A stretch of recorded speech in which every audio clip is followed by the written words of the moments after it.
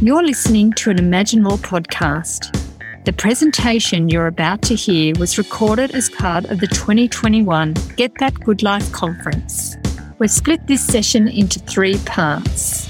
This is part 1. Hello everybody and welcome. I'm Jan Kruger, the Executive Director of Imagine More, and I'm thrilled to welcome you to the first pre-conference webinar as part of the Get That Good Life conference.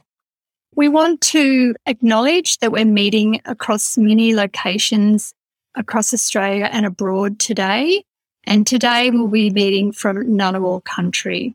We acknowledge the Ngunnawal people, the traditional custodians of the land on which we meet today, and we also acknowledge the traditional owners of the lands on which you are living, learning and working from today. We pay our respects to their elders past and present, and we extend that respect to Aboriginal and Torres Strait Islander people here today. We also want to acknowledge the Australian Department of Social Services that's enabled us to run this conference for free registration for you all. We often can't do that, so we're thrilled that we've had their support as part of an individual capacity building grant.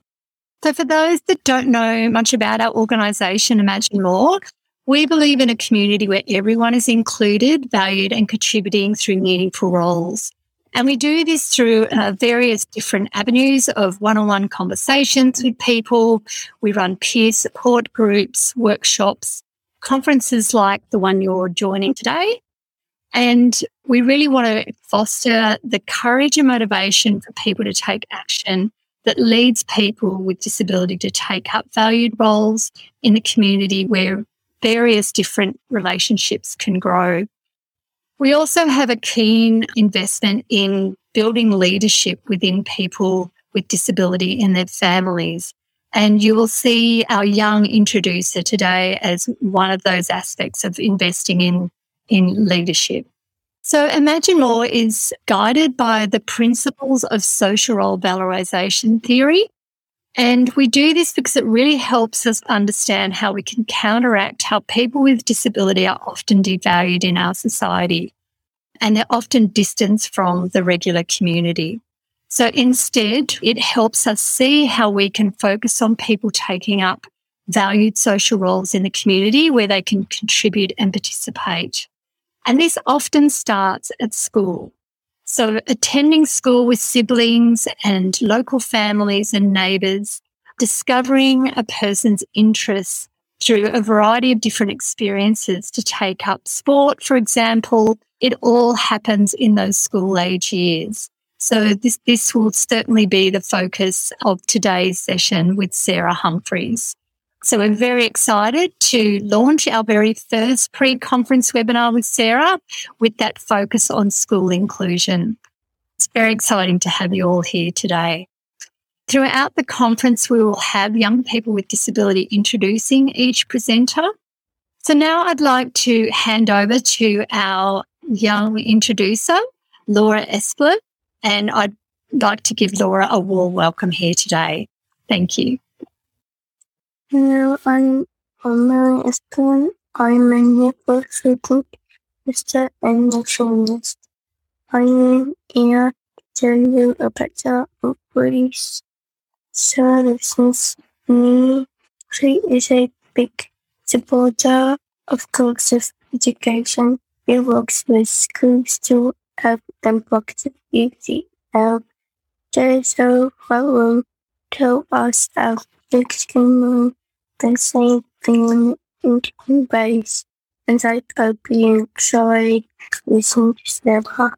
Thank you, Laura. That was the most amazing introduction I think I've ever had for a conference presentation, and I really appreciate you doing that and welcoming me today. And welcome to all of you who've joined us today for this first pre-conference webinar.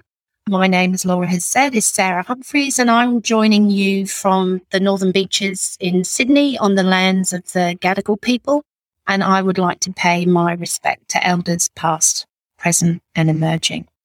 So my presentation today is entitled Don't Settle for Something Else. And all too often, I'm finding that expectations for students with disability are set below that of their non-disabled peers, which can result in limited opportunities for them at school. And sometimes this can look like activities that are something else to what the rest of the class is actually receiving. So my goal for today is to support you to feel confident in the knowledge that all children can learn the same things as their peers, but actually they just need to go about it in a different way. I'm also going to give you the opportunity to look at some examples of individual learning goals and help you recognise the ones that really have the potential to restrict learning and risk your child or your students being given something else to do other than the same learning as the rest of the class. And then finally, we'll look at a process, again, to help you feel confident. And this is for families and for schools, but to feel confident to have those conversations about what you do want for your child or for your student, and also what you're not prepared to settle for. So those are our goals for this morning, and we'll check in on those at the end of today's session and see how we went with that. So just to let you know, I have a collection of the resources that I'll be using with you today in a Padlet. So a Padlet is an online tool. Normally you would get a handout at a conference. This is your handout in electronic form. So let's start with our first goal and really exploring how all children can learn the same thing, but just not go about it in the same way. And this is very different from children being given something different to do altogether. So I'll give you an example of what that actually means. So we can all attend a conference. Sometimes you can attend in person. And sometimes you can attend remotely via live stream. Some of you will want to focus on the presentation without any distractions. And there'll be others who will seek the opportunity to be listening to the presentations while multitasking and doing something else. I often do that. You get to choose whatever works best for you. Sometimes when we register for a conference, we may actually prefer to wait for the recordings, and then we can view the conference at our leisure in a time that works for us, and maybe even go back and watch it multiple times. Another strategy I use sometimes for participating in a conference is to follow the Twitter feed. Sometimes that's just a quick way to be able to follow the key messages of a conference when you haven't been able to attend in person. So you can see those examples show that we can all attend a conference, so we can all do the same thing, but we can go about it in lots of different ways. If you were told that you had to sit and listen to me for 2 hours and turn off all other devices, you might actually find that quite demotivating. So it is really important that we build choice and flexibility in the way we allow our children, our students, to go about their learning. So analogies can be a really useful way to get this message across. And I'm really hoping that with the examples we're going to look at this morning, you'll take away some analogies that might be helpful for you when you're working with your school to really ensure that your child or your student is accessing the same learning. So we're going to have a go at doing this together. So are you ready? I'm going to invite you all to a dinner party. And I would like you, please, to bring a pavlova. So what I want to know is, what are you going to do to bring that pavlova? So, for example, are you going to make it or are you going to buy it? Or what else will you do? And we're going to share all of your ideas and see how many different ways or how many different solutions you have as an audience to bring a pavlova to my dinner party. So we should start to see some of your ideas coming up on the on the screen. Okay. So I don't like pavlova, I can see here. So straight away, that's telling me if you don't like pavlova, maybe I should be building in some more options for our dinner party. Someone's going to make it in their new oven. Lovely. So that sounds highly motivating for the participant who put that in there. They're obviously excited about their new oven. Thank you for sharing that. I will make it, but I'm vegan. Oh, okay. So I'm wondering if there's a vegan option that we could explore for a pavlova. Buy the base and then dress it myself. Yep, that's a very, very practical. Make it and decorate it with fresh fruit and cream. Make it the day before. Okay, so we've got lots and lots of different ideas coming in here. It's fantastic. So as you can see, there is more than one way that you can go about preparing and bringing a pavlova to my dinner party. So what we're doing here is I'm wanting you to think about there is more than one way we can go about achieving the same thing, which is different from doing something different. And this leads me very nicely to introduce you to the Universal Design for Learning framework. This is a research-based framework that guides teachers in designing or coming up with multiple ways to engage their learners in activities in the classroom. And in just a moment, we're going to listen to a UDL expert, Katie Novak, who's going to use her own dinner party analogy to explain to us how Universal Design for Learning is a fantastic strategy for us to use at school to really guide inclusive practices. At this point in her presentation, Sarah played a video featuring Dr. Katie Novak from Novak Educational Consulting. The link to the video is in the show notes.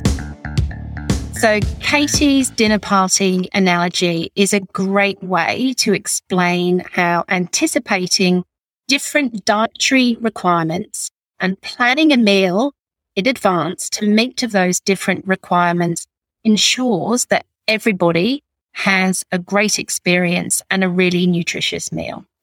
The cook only has to plan one meal, albeit with lots of options. Every guest is going to get a tasty meal, and no one is going to get left with the only option being a lettuce leaf. And this is really important in the context of learning and why I really like to use analogies, especially when low expectations are imposed on our children.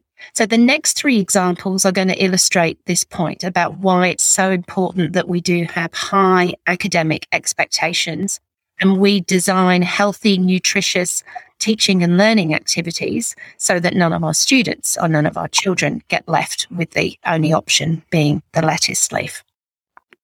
So I'm going to use science examples to talk this through, and we're looking at an extract from science from kindergarten to year 10. And what you'll see is there's a progression of learning. So the knowledge and information that students learn in their early years is built on and developed and deepened as they move through school. So in year 2, we can see that children learn about food and shelter, growth and change. And typically at this stage of schooling, they're learning about the life cycle of the butterfly. And as they move through school and this knowledge is built upon, by year 10, they're starting to look at the interrelationships between plants and animals, and they're introduced to their body systems and genetics. But for some children with an intellectual disability, a decision is made that they're working at a lower level of the curriculum. So if we take this literally, that means that for some of our learners who might be in year 10, they're still learning that year 2 content and they get stuck learning about the life cycle of the butterfly. The impact of that is that it gets repetitive and boring and it's not relevant. So ensuring that we have high academic expectations and trying to find the way that we can make that accessible to our learners, it is what this is all about. And it matters because if we change the learning goal for our children, we're not giving them access on the same basis, which is their right under the disability standards for education. We're limiting opportunities for lifelong learning. By the time you're an adolescent, it's important to learn about how your body works and not so important to learn about the butterfly. We're setting ourselves up as teachers to disengage our learners if we're always looking at lower levels of the curriculum. And we also risk a negative impact on our learners' social development by giving them something different to do. I've got another example for you, and I'm sticking with science for the moment, but we will look at some other curriculum areas shortly. So this one is looking at electricity, and electricity is typically taught in year 6. And you can see from the way I put this slide together that there isn't any content prior to year 6 around electricity. So again, if a decision is made that a child is working at a lower level, we're sending a message that they can't learn the content that aligns with their age. And if we're saying they can't learn it, then what are we going to be teaching them? So in this example, there isn't any content that relates to electricity. So what will happen is a child who is labelled as working at a lower level will be doing something completely different to the rest of the class. Being given access to the same learning as your peers matters. And it matters because we presume competence for everybody else. We don't, as teachers, make decisions that our students aren't going to learn this content or aren't going to get their head around it. We find ways to make that work for them. And exactly the same mindset needs to be applied to our learners who have a disability as well. So this leads me to my final science example. So here we're looking at when children start learning about the Earth and its relationship with the sun and the moon and how this results in eclipses and tides and so on. I have witnessed in many situations where children even at high school, get stuck learning about day and night and not moving through to learn about those interrelationships between the Earth as part of the universe. They get stuck with activities when matching the right outfit for the seasons. And you can see again that this can be disengaging for our learners. A mindset that the students haven't understood day and night yet is not a good enough reason to not keep moving through the curriculum. Everyone else moves forward. And it really is possible to find ways to teach about the Earth's axis, the phases of the moon, while still in reinforcing the concepts of day and night. So I'm not saying because students haven't learned or your child hasn't learned those early concepts that we just forget that and keep moving on. We still need to build that in, but we need to continue moving through the rest of the curriculum so that it's exciting, it's engaging, and they're a part of what everybody else is learning. And I will go into this in more detail in my conference presentation in a couple of weeks, translating high expectations into quality education. But I really do believe that pushing for high academic expectations is just as important as pushing for those high social expectations. So let's look at another slide, and I want you to have a think about this statement for a moment. So the least dangerous assumption, have a look at these two statements and ask yourself, which is the least dangerous assumption to make? That students can't learn or that they can learn? We assumed they could not learn, so we did not give them the opportunity, versus we assumed they could learn, so we gave them every opportunity. The least dangerous assumption is to presume competence, as those examples earlier showed. The risk is too great not to presume competence And in the context of this presentation, the risk is that your child or the student in your class will end up being given something else to do that's not the same as everybody else. So we're going to see how you're feeling after looking at that statement about the least dangerous assumption. So I've got a couple of questions for you. So the first one is to think about, has your child or a student in your class or in your experience been given something else from the rest of the class? So either something else to work on or a different place to go. So that's the first question. And then we're going to use a word cloud. The second part is using one word to describe how that makes you feel. So first of all, we'll just look at your answers to the question, has your child or a student in your care, been given something else from the rest of the class? And I think it's interesting for you to see what other people's experiences are as well. So a lot of people sometimes, yes, their child has been given something else to do. But we have quite a high percentage, around 30% of most of the time. And so that's quite concerning. Occasionally people are saying around sort of 10, 15% their child's been given something different to do. All of the time and never. Okay, so nothing there. So really the message I'm getting is that this is happening. I know it's happening. I see it myself when I'm working with schools. So, we do have some people saying this is happening all of the time. Okay. So now that you've answered that question, if you scroll down and you go to the second question, use and just type in a word, how do you feel?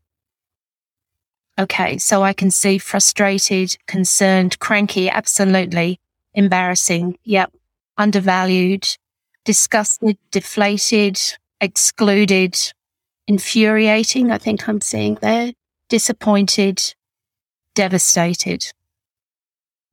So your emotions are actually telling me a lot more than the first question, is that this is having a huge impact on you. And, you know, for teachers and parents alike, I think for teachers sometimes it can be, quite a worry, maybe not knowing how to support a child to be included in their class. As a parent, obviously those emotions do run very deep. So if this check-in with you has really raised some concerns and some negative feelings, I want to reassure you that the next few slides are to show some examples of where I've worked in schools and we've seen a real shift in practice with children being involved in the same activities but going about it a different way. I really want to give you confidence and a sense of hope that this is possible, while acknowledging that there are some very strong emotions around the current situation that's happening with kids with disability in school. So I'm going to move on to my next slide now. And the examples I'm going to share with you, as I said, are drawn from schools that I've been working with recently. And I want to highlight that really the change has been around a shift in mindset and changing a view of students can't to students can. So the schools that I've worked with really did embrace the notion of least dangerous assumption. What harm am I going to do if I aim high, if I make that assumption that all of my children can learn? And then the support that they got was to understand the how. How am I going to make that happen? And this is why I like to talk in analogies. So the conference presentation, the Pavlova. So you already know there are real life experiences that support this idea that you can do the same thing, but you just go about it in different ways. So our first example here, it's a Year 4 English example. And I've tried to set the slide up so it mirrors the least dangerous assumption. So on the left, we've got the can't statement. Akash can't write a speech about a storybook. Let's give him something else to do. Versus Akash can give a presentation about a storybook. Let's work out how. So I'm going to tell you a little bit about this scenario while you're looking at the slide, and you can see the graphics at the bottom there.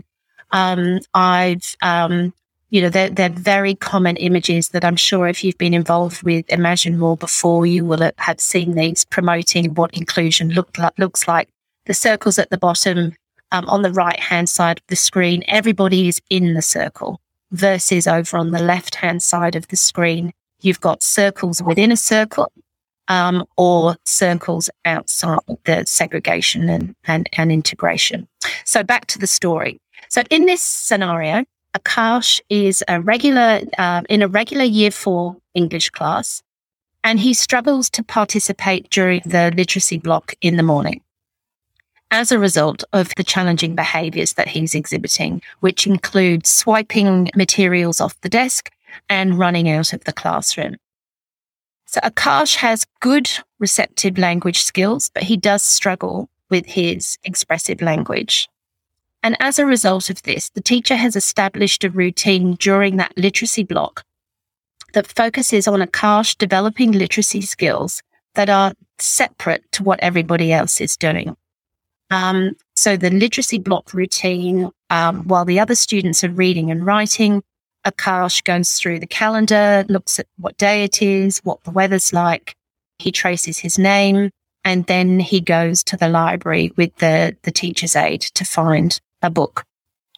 So essentially, these activities that were given to Akash were about managing his behaviour, because the teacher couldn't see a way of including him in the same literacy block activities. This is a really happy story, and it is a true story. I have just changed the children's names.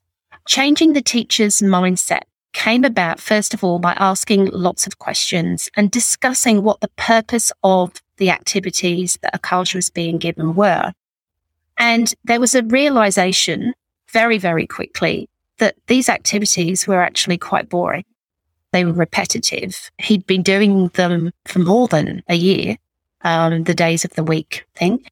And look, I'm English, and I can tell you, I don't want to talk about the weather every day of the week, every week of the year. And this happens in school with students with disability. I don't know what the idea is with weather, but we don't need to dwell on it all of the time because it's creating problems. But this fabulous teacher was very open to discussing, okay, so we started talking about what is the purpose of the learning for the whole class. We really wanted to establish a least dangerous expectation. And the way we went about that was to ask, what's the big idea of the literacy block activities? What's the gist of it? What do students need to learn? We increased the expectation that Akash would be a part of that lesson and would be doing some work because, again, there were no expectations for him that he would need to do anything, sit at his desk for any length of time. And we also talked about noticing and praising the behaviours that the teacher wanted to see. So we were looking for a decrease in unwanted behaviours and an increase in learning achievement. And the reason why I say this is a happy story. Within a very, very short amount of time, I'm talking a couple of weeks, if that, I had a fabulous email from the teacher with a video to celebrate what had happened with Akash. And she said to me, and I quote, "Here is a story Akash composed today with the teacher's aide, using the story prompts that I provided. It's amazing. He just loved me sharing his story with the class." So the message here is that all students can learn the same thing, but we just need to find a way or the right way for them to go about it. The least dangerous assumption is to have those high expectations and to really challenge that can't do mindset, which results in students getting something else to work on, and promote that inclusive mindset, which is about exploring what the learning is all about and how we can make it happen. So I've got a high school example to share with you here now. So this is a Year 7 English example. And again, this is a real example from a school I've worked with. I've just changed the name of the student. So in this scenario, the can't do attitude was Sarah can't read the novel. Let's give her something else to do. Because Sarah has cerebral palsy, she's nonverbal, she uses technology to communicate, and she has quite limited function with her hands. Versus a least dangerous assumption mindset, Sarah can learn about the key messages of the novel. Let's work out how. So when first working with Sarah's teacher, the mindset was she can't do it. So I need to give her something else to do. And this was often with the teacher's aid, or outside of the classroom, she would go to the library, to the support unit. Often the something else that Sarah was given to do was to work on developing her communication skills. And this was often on her iPad. She had Proloquo to go as her augmentative and alternative communication system, her AAC. And that often meant she went out of the classroom to work just on communication skills. So changing teacher mindset, again, came about by, first and foremost, viewing Sarah as being a participating member of the class. We wanted her to be in the classroom as part of that lesson. So the next step was to explore how. And this is the hard part. And this is where for teachers, I think it can be a real struggle. You might have the belief, but you need the support to work out how or what that's going to look like. So in this example here, the class were studying the novel The Giver by Lois Lowry, and they were learning about the different characters in the story and their personalities. So instead of starting with the mindset, Sarah can't read the novel, I asked the question, why are we studying the novel? So the key messages were around courage and the importance of memory for humans. So the next step was to go, okay, how can we give Sarah access to this? And The Giver, you can actually get available as a graphic novel, as an electronic graphic novel. There's also a movie for The Giver. And it also turns out there are a whole host of educational resources on the internet all about The Giver with summaries of the chapters, etc., etc. So we created an alternative format for Sarah to access The Giver. It wasn't about her being able to read the novel. It was about her being able to access the information and understand those characteristics of the main characters. So it was a PowerPoint that we did screenshots from the graphic novel. We embedded videos that were summaries of the chapter. And so she was able to access all of that information independently, use a switch to turn the slides. So she was in control of her own reading. And also the other lovely thing about that is she had a resource that she was able to interact and share with her peers. So she didn't need to be sitting with a teacher's aide to be looking at the novel. So in short, a novel study is not about being able to read a novel. It's much more complex than that. Including Sarah in the study of the novel provided opportunities for her to develop her communication skills, but in a much more meaningful context. So instead of her going out to work on a program unrelated to the learning, she was able to develop her communication through the study of the novel, answering questions, using her eye gaze, selecting with her switch. So again, the message here is all students can learn the same thing, but we just need to explore the different ways that they can go about it. The least dangerous assumption is to have high expectations and to find the right support for the teacher. Because when you start adapting novels, it can take extra time and you need extra brain power to come up with some of the creative ideas as well. You've been listening to an Imagine More podcast. If you enjoyed it, don't forget to review us and subscribe wherever you get your podcasts. And go to imaginemore.org.au for more great content.